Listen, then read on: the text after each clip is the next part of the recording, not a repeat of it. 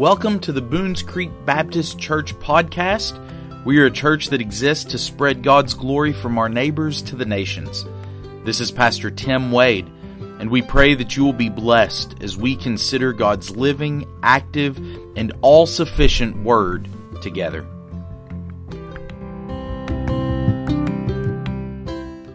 Well, this morning I'd ask that you turn with me to Galatians chapter 5, but also you can see in your bulletins there, go ahead and find Ephesians 4 and Romans 15. You know it's my habit. I normally like to find one text and kind of camp out there and exposit that text over the course of the morning. But this morning, in an attempt to kind of condense some of these ideas about church unity, particularly the consequences of conflict when it comes to what happens when we are not unified, I want to essentially give three mini expositions. And some of you are worried, even as I say that. He's going to preach three sermons right back to back to back. I'm good. We're still going to try to beat the Methodists to Cracker Barrel today, okay? We'll still get through this pretty quickly. But I do want to take a look at these three different passages that I think each one reveals to us a consequence of conflict within the church. As you're turning there, I want to share briefly with you one of the worst phone calls I ever received. I remember vividly, I was in my second year of teaching down in Somerset at Northern Middle. I was teaching an 8th grade history class, and I felt my phone start to buzz in my pocket. Normally, if I'm in the middle of something, I kind of ignore it whenever that happens, right? But I looked down quickly and saw that it was one of my friends, my very best friend, calling me, and I thought, well, that's odd. He knows that I'm at work.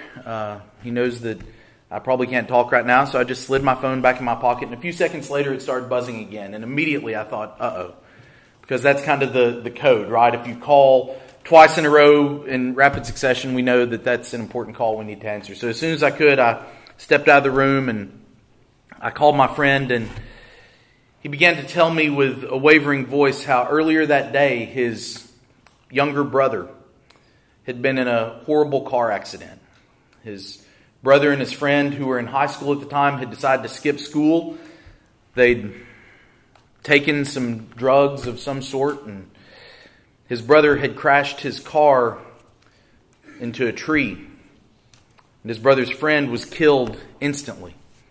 His brother, my friend's brother, was going to be having emergency surgery within just a short little while to remove portions of his colon, his intestines, and he didn't know at that time what he had done, that he had killed his friend. And so my friend wanted me to go with him to the hospital to be with the family and ultimately to break the news to his brother about what he had done, what had happened. There's some catastrophes that no matter what we've experienced, we're just not prepared for. We don't have the right words because there are no right words in such a situation as that. Sometimes a person makes such a mess that irreparable harm is done, and others are left to go behind them and sort out the consequences of their behavior. A few days after that, I accompanied my friend again, and I was so proud of him as he went to the funeral home to represent his family at the funeral of this other young man. And I stood by him as he spoke with a mother and father whose son lay in the casket just a few feet in front of them. Multiple lives ruined, multiple families devastated because the choices of two young men that they thought in the moment were no big deal. How many times have we witnessed similar stories play out? I'm sure that each of you probably have a story that happened to someone that you're close to that's very similar in nature. You see, nobody ever gets out of the bed in the morning and says, I'm going to get loaded and kill my friend today. Nobody gets up and says, I think today's the day I'm going to get arrested and break my mother's heart. Nobody ever says today, even though I'm not in any way prepared or even married, I'm going to get pregnant today, or I'm going to go and get somebody pregnant. Nobody ever gets up and says, today I'm going to launch a bomb that divides the church. Nobody ever sets out expecting to do something with devastating consequences. They may be vaguely aware that negative consequences are a possibility of their behavior, that something bad might happen, but usually we kind of justify that and rationalize that away and say, well, those consequences will be for somebody else. I won't experience those consequences. I can do what I want and get away with it. Nothing will ever affect me. Just yesterday, I read in the newspaper this morning that just yesterday there's a kayaker that went over Cumberland Falls down to the south and had to be rescued by emergency personnel. And I'm sure that up until the moment he went over the falls, he was probably confident, I've got this. Right? There's no way there could be anything go wrong with this. We never expect bad consequences to occur. But as a church, though, we have to be aware that when it comes to divisive behavior, there are extremely negative consequences that's affecting us and our mission. And we cannot be flippant about this because our choices affect eternity. Eternity is at stake. Eternity for me, eternity for you, and eternity for everyone outside these doors, up and down the streets of Athens and on down. All around us in our community, there are people that are living and dying and entering heaven or hell. And we as a church have a mission to be gospel representatives to those people, to make sure that the good news of Jesus Christ reaches them. And if we are dealing with the consequences of conflict, we can't be effectively pursuing the mission that God has given us as a church. So the past couple of weeks we've been talking about what causes conflict, the seeds of conflict. Today, we're going to talk about what conflict causes, the results of conflict, the consequences of conflict that come as a result of our divisive behavior. So as I said, we'll be considering three different texts this morning. Galatians 5, Ephesians 4, and Romans 15. And so I would ask this morning, if you are able, that you please stand together in honor of the reading of the Word of God. We'll read through each of these texts here to begin with, and then we'll handle each one in turn. But Ephesians 5, verses 13 through 15, there we read, "For you were called to freedom, brothers. Only do not use your freedom as an opportunity for the flesh, but through love serve one another. For the whole law is fulfilled in one word. You shall love your neighbor as yourself. But if you bite and devour one another, watch out that you are not consumed by one another."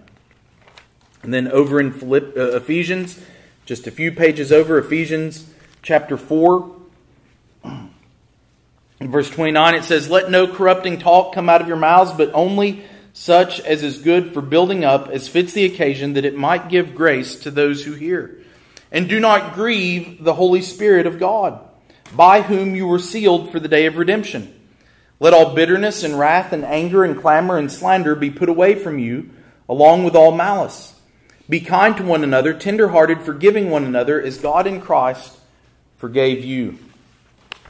And then back in Romans 15, verses 5 through 7, we read this. "May the God of endurance and encouragement grant you to live in such harmony with one another, in accord with Christ Jesus, that together you may with one voice glorify the God and Father of our Lord Jesus Christ. Therefore welcome one another, as Christ has welcomed you, for the glory of God." This is the word of the Lord. You may be seated. And let's once more turn to the Lord in prayer. Oh God, we are thankful this morning, thankful for the opportunity to come together and with one accord, with one voice, lift up your praises. Because, oh God, you are worthy of praise. You have called us out of darkness, out of sin, out of death, and have brought us together here in this room as one people, as one body, as one family. And Lord, I'm so thankful for that unity that the blood of Jesus provides. Lord, I pray even now that as we have read these texts and as we begin to consider the consequences of conflict, that you would be working through your Holy Spirit in the hearts of the hearers, whether they are here in this room, whether they are watching our live stream this morning, wherever they are, Lord, I pray that you would work on the hearts of the hearers so that we might examine ourselves and see if there is any bitter root springing up within us, if there is any long-held grudge, if there is any dislike for the person in the pew across from us, that we would root that out and that we would pursue reconciliation and unity that's made possible by the blood of Jesus. Lord, if there's anyone here who has not yet submitted their life to Christ, if they have not had the blood applied to their life, Lord, I pray that today for them would be a day of salvation so that they might begin to experience the unity that we are called to as brothers and sisters in Christ. Lord, I cannot make these things happen, but you, through the power of your Holy Spirit, not only can make them happen, but you ensure that they will. And so with confidence, I entrust the rest of this service to you. It's in Jesus' name that we pray. Amen. As we talk about consequences, I know that we all hate consequences. Nobody likes the consequences of bad decisions. We wish that we could avoid them entirely, although we often keep making the bad decisions that lead to bad consequences. Here in Scripture, we're given very specific warnings about the consequences of conflict, of divisive behavior within the church. And we see that the consequences will be devastating. These consequences are not just some small thing that we can say, okay, yeah, I'll take that and go on. These are devastating. These can derail and ruin a church and its ministry, its effectiveness in proclaiming the good news of Jesus to their neighbors and to the nations. We've seen warnings already in James and in Jude against our disordered desires, against down-talking your brothers or sisters, against grumbling and complaining, and even flattering. Today, we will see what happens if we actually pursue those things, if we don't heed those warnings, and we decide that we're going to down-talk our brothers and sisters in Christ, that behind closed doors, we're going to say nasty, mean things about them. If we decide that we're going to pursue our lustful desires, the desires of our flesh, in getting what we want, regardless of what anyone else may want or need. If we flatter, if we grumble, if we complain, we're going to see what happens when we do those things. The first consequence of divisiveness, Paul writes here in Galatians, is that we will consume ourselves. The church will begin to cannibalize itself. Paul tells us here that we are called to freedom. He says you are called to freedom. But do not use your freedom as an opportunity for the flesh. In Christ, then, we have liberty. Jesus has saved us from sin. He has set us free from being enslaved to Satan. And so we have great freedom as Christians.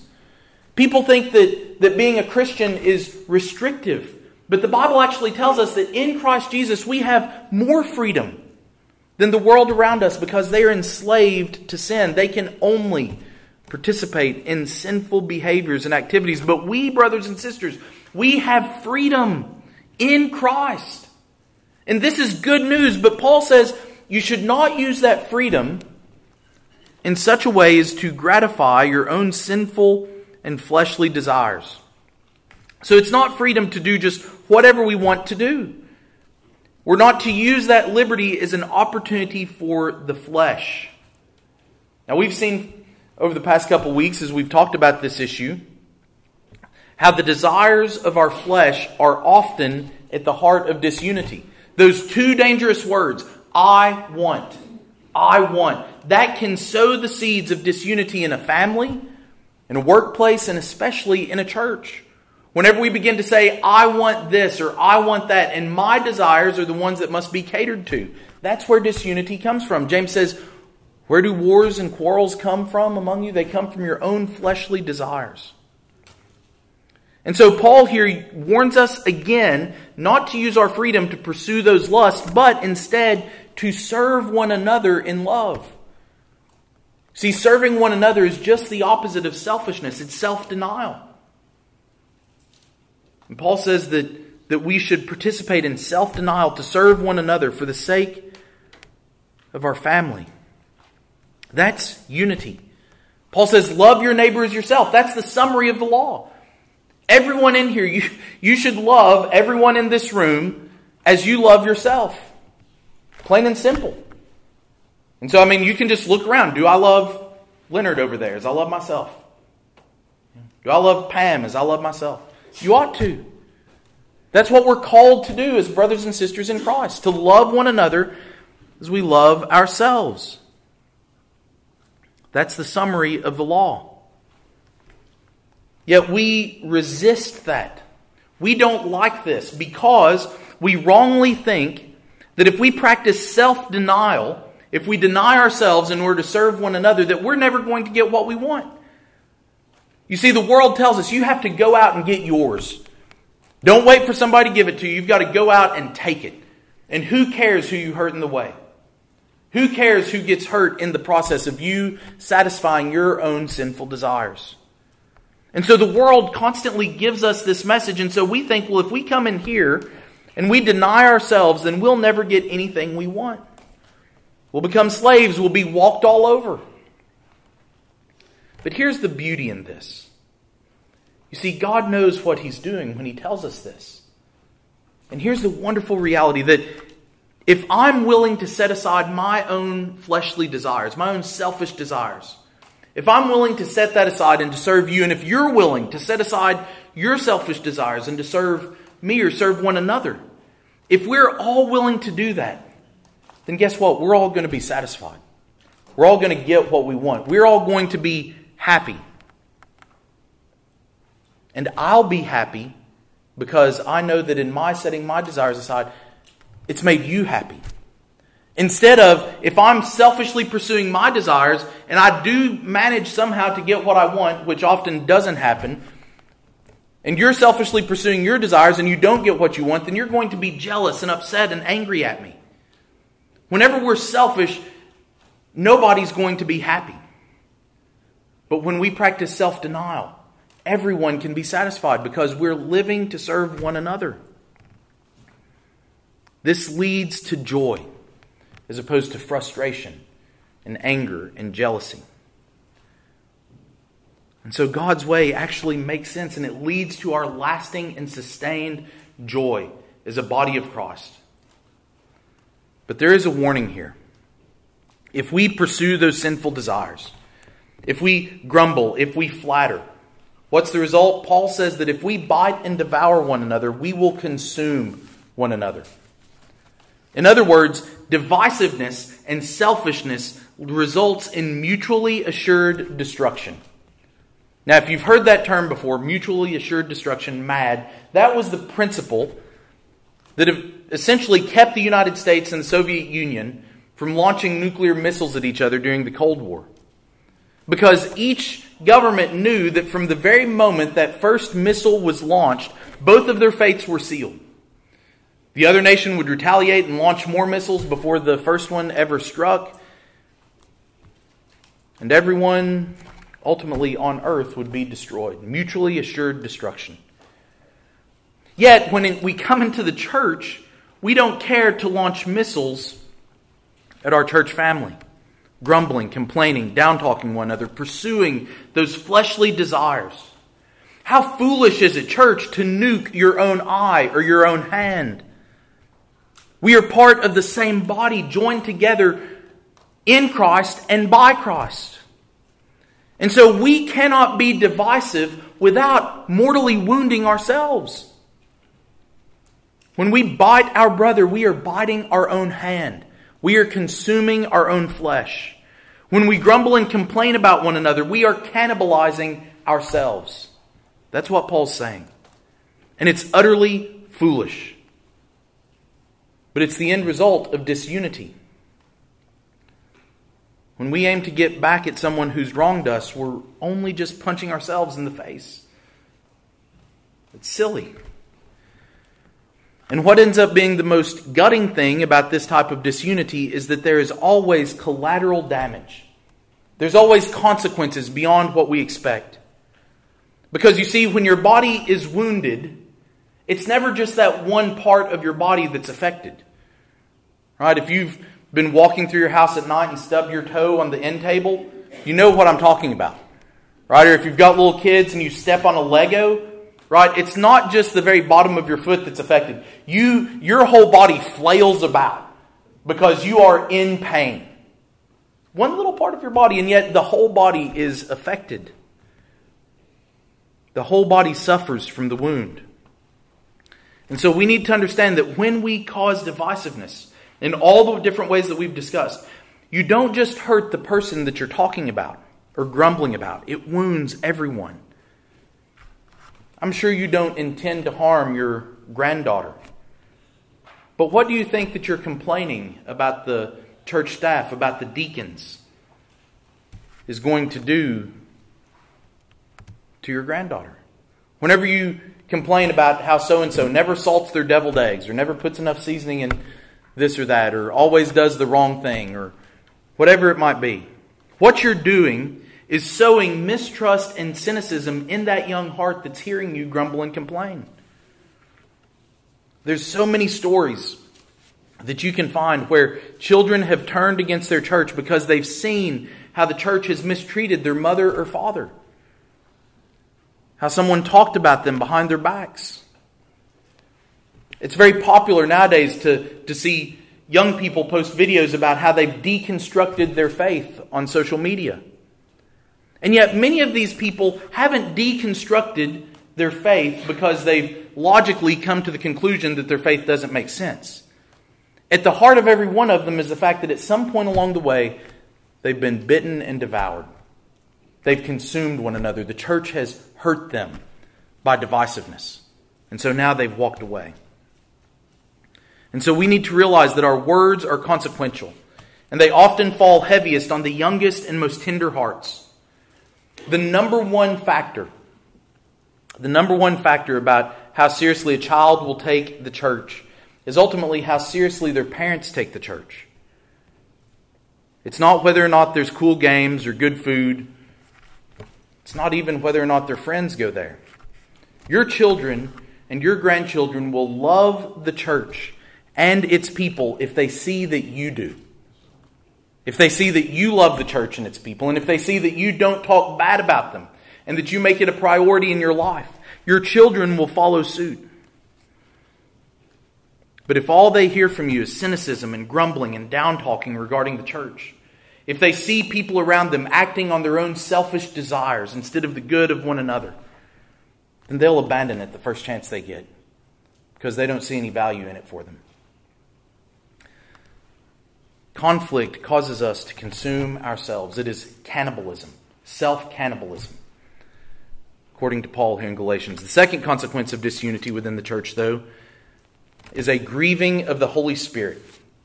We read in Ephesians chapter 4, verses 29 through 32, to let no corrupting talk come out of your mouths, but only such as is good for building up as fits the occasion, that it may give grace to those who hear. And do not grieve the Holy Spirit of God, by whom you are sealed for the day of redemption. Let all bitterness and wrath and anger and clamor and slander be put away from you, along with all malice. Be kind to one another, tender-hearted, forgiving one another, as God in Christ forgave you. Now again, right off the bat, we see that ultimately this is rooted in our own redemption. If God has forgiven you, if God has swept away your sins by the blood of Jesus, then we should be willing to extend that same grace to everyone else around us.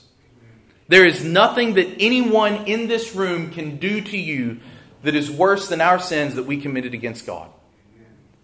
And if He's willing to forgive us, that means that there is nothing in this room that anyone can do to you that you should be unwilling to forgive or unwilling to get over. But what we find here is that just like a parent can be grieved when their children quarrel, so too the Holy Spirit of God is grieved when His children quarrel. The warning that Paul gives us here, notice what it is that grieves the Holy Spirit. Once more, it's the sins of the tongue that's front and center. We've seen how so often the tongue is such a great source of disunity. But he says, unwholesome speech grieves the Holy Spirit. Speech that is corrupting. Speech that is not good for building up and edify. He goes on to list bitterness, wrath, clamor, slander, malice. In other words, what grieves the Holy Spirit? Conflict. Conflict among God's people grieves the Holy Spirit. Now, lest we think that this grieving of the Holy Spirit is a small matter, we must consider the role that the Holy Spirit plays in the life of the church. You see, the Spirit empowers every single function in the church, from our outreach, to our fellowship, to our worship, to the very preaching of the Word of God. Charles Spurgeon, every morning before he got up to preach, every Sunday morning before he walked into the pulpit, the one prayer that he prayed over and over again is, I believe in the Holy Spirit. I believe in the Holy Spirit. I believe in the Holy Spirit. Because he knew that as powerful an orator as he was, his words would have no effect on the hearts of God's people were it not for the Holy Spirit moving among them.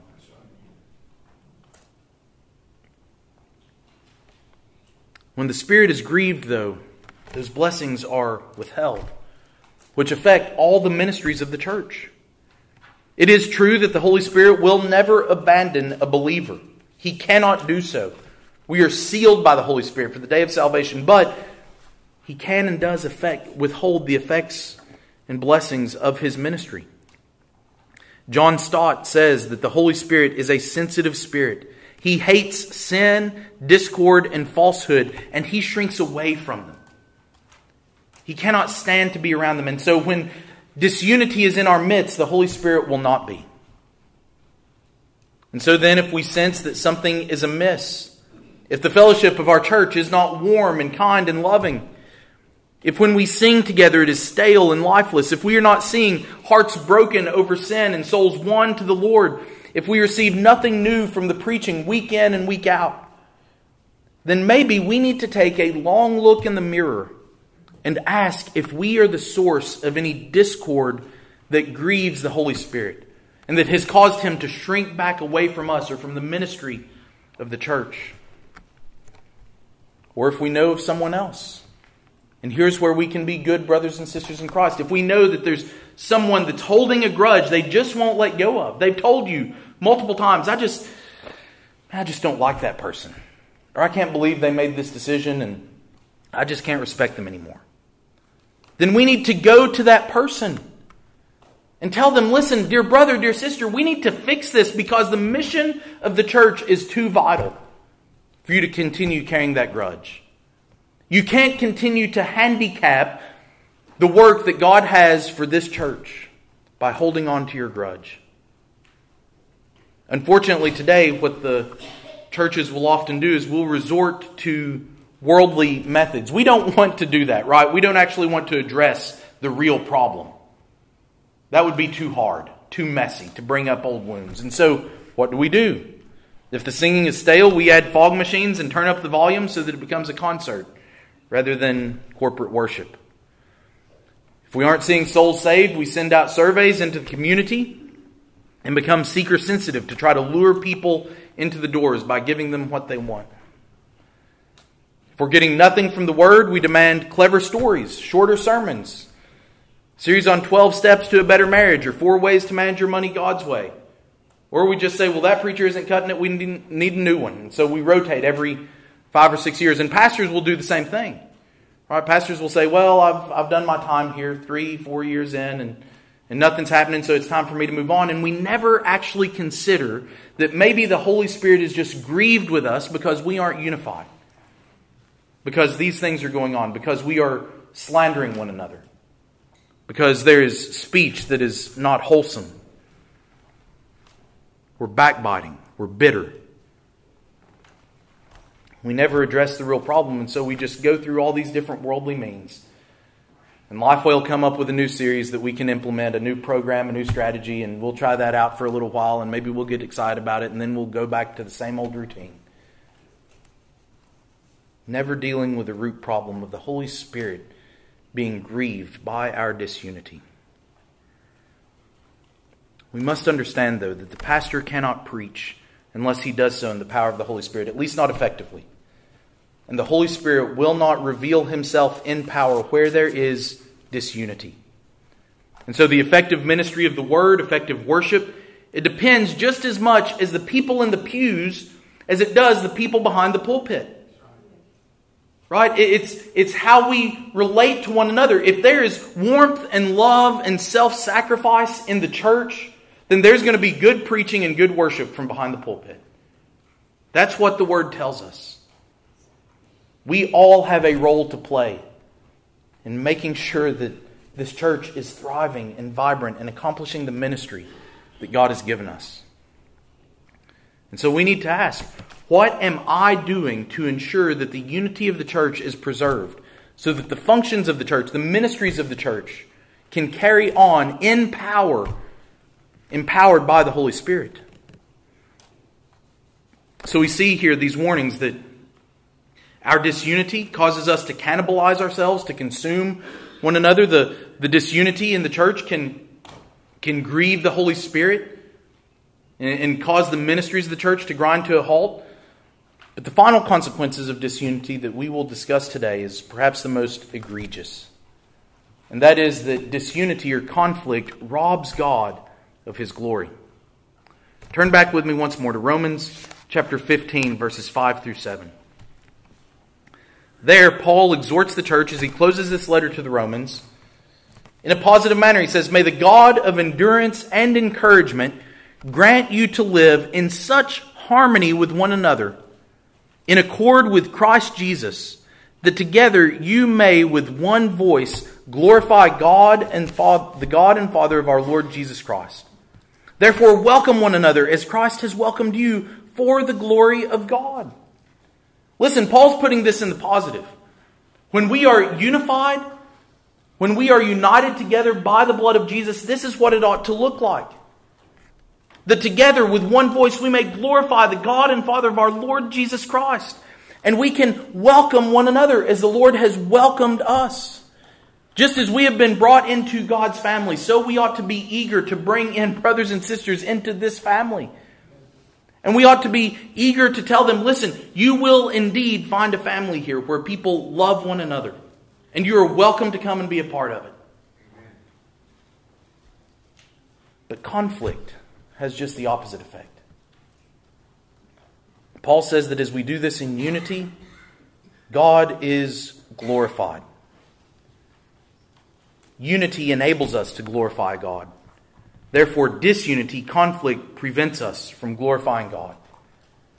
Disunity robs God of the glory that He is rightfully due. And so this is a serious sin. You are robbing God when you are in conflict with one another.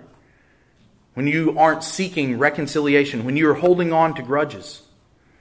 And so as we've already indicated, it's impossible for us to worship God when we're not united with one another, when we carry grudges against one another. This is why Jesus Himself, you'll remember in His ministry, He tells us that if we bring an offering, next week we'll be participating in communion. There's always an opportunity that we give for you to examine yourself and see if there's something you have against someone. Because of this, Jesus says if you bring an offering and you realize that you have something against your brother, He says leave your offering and then first go and be reconciled. Reconciliation must take place before true worship. Jesus says you can't worship me rightly if you're not reconciled to your brother. So go and be reconciled first. Leave your gift, then come and bring your gift. Then come and worship. Disunity prevents us from glorifying God in our worship. Sure, we may sing some words, we may sit through a sermon, but make no mistake. If you have something against your brother, if you are not in one mind together, then you are not worshiping.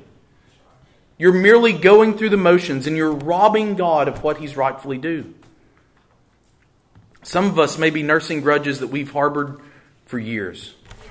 That means we've been coming to church week in and week out, putting on our Sunday best, and have never actually worshiped God in years. Not only that, we're grieving the Holy Spirit, causing His blessings and His effects to be withheld from the church.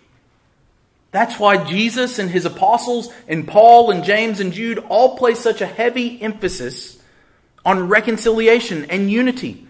Because we cannot function as a church if we are not unified. We're handicapping ourselves when we refuse to let go of petty grievances and to be reconciled. Thriving churches that glorify God are unified churches. And praise God, I believe that's what we have here. I really do. I believe that for the most part, there is a sweet spirit of love that pervades this congregation. But I don't want to be naive enough to think that just because I'm not aware of it, there's not some of this out there. And that we're not what we could be. We're not all that we could be if this exists. We hate consequences. But sometimes we would rather live with the consequences of our disunity than actually confront and do the hard work of reconciliation. To deal with what divides us. But you see, if we don't deal with it, if we just allow it to set and fester, that road will eventually lead to us ceasing to function as a church. And we become a social club with a veneer of morality, full of divided, disunited people. If we have been redeemed by Christ, and the Bible tells us that we have been reconciled to God. And if that's the case, if I've been reconciled to God by the blood of Christ, and you have been reconciled to God by the blood of Christ, then there ought to be nothing standing between you and me. Because we both have our identities in Christ. And so to refuse reconciliation, to say, I refuse to be united to this person, I refuse to deal with this obstacle that's come between us, is to ultimately deny the very gospel by which we have been saved. It's to say that the gospel is not enough. To say that the gospel is enough to reconcile me to God, but it's not enough to reconcile me to you, is blasphemy. It's to cheapen and diminish the work of Christ on our behalf. If we're okay with that, then perhaps we should evaluate whether or not we have actually embraced the gospel. The gospel that reconciles us to God. If we think that the gospel can reconcile us to God but not one another, then we have believed in a weak and cheap gospel. It's not the gospel of Jesus. And if that's the case, perhaps God has laid on your heart, perhaps He's revealed to you today that you never actually have believed in the gospel. Then today, in just a few minutes, I would invite you to come and let me know that you'd like to have a conversation about how you can submit your life fully to Jesus Christ. How you can believe in the true gospel and first be reconciled to God, and then be enabled to be reconciled to one another. But perhaps also you've realized that these very things, these very consequences, you see them in your life. And you realize God has revealed to you, you know exactly where it's coming from. You know that grudge that you're holding on to. You know those divisive, down-talking words that you've uttered against your brother and sister in Christ. And you need to come and repent of that. Then today is for you as well. Come and repent. And then I would encourage you to take the next step. Go to that brother or sister and tell them, listen, I'm sorry. We've not been united for a long time and it's my fault. And I'm ready to be united with you. Listen, that starts happening in this church. And I guarantee you the Holy Spirit, when He ceases to be grieved, He's going to move in our midst and in our people and in our community. And He's going to use this church to glorify God when we stop consuming one another. Church, I believe that can happen. I believe that the foundation is here. I believe that there is a sweet unity in this church. But again, I'm not naive enough to think that someone out there is not harboring some sort of grudge like this. And so I would urge you, for the sake of your own life, for the sake of the church, for the sake of our neighbors that need us to take the gospel to them, be reconciled to God and be reconciled to one another. If you need help with that, let me know. If it's been a long time and you don't know how to start the conversation with that person, let me know. I will go together with you to them so that you can be reconciled, so that that conflict can be stamped out, and so that together we can link arms for the sake of God and His kingdom. Let's pray. God, we thank You for Your word. We thank You for the challenge that it gives us to evaluate our own lives, to ensure, Lord, that we are not in open, hostile conflict with our brother or sister in Christ. I thank You for the hope that it gives us for reconciliation. Lord, I thank You for the blood of Jesus that's been shed so that we could be reconciled to you and also to one another. Lord, I pray that as we conclude today, that if you have convicted hearts, that they would respond in faith to ask forgiveness for their sins. And Lord, that as people do and as people are reconciled to one another, Lord, that you would bless this church, that you'd provide hope through your Holy Spirit, ministering and moving and working in hearts.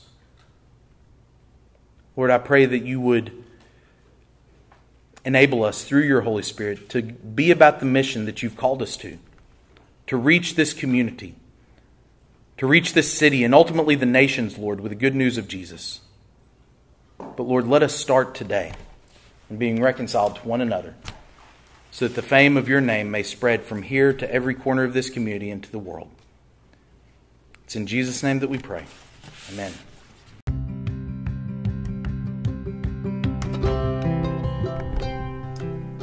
Thank you for listening. If you have questions about today's sermon or would like more information about Boones Creek Baptist Church, you can send us an email at boonescreekchurch@gmail.com, or you can give us a call at 859-263-5466. You can also find us online at www.boonescreekchurch.com. Thank you and have a blessed day.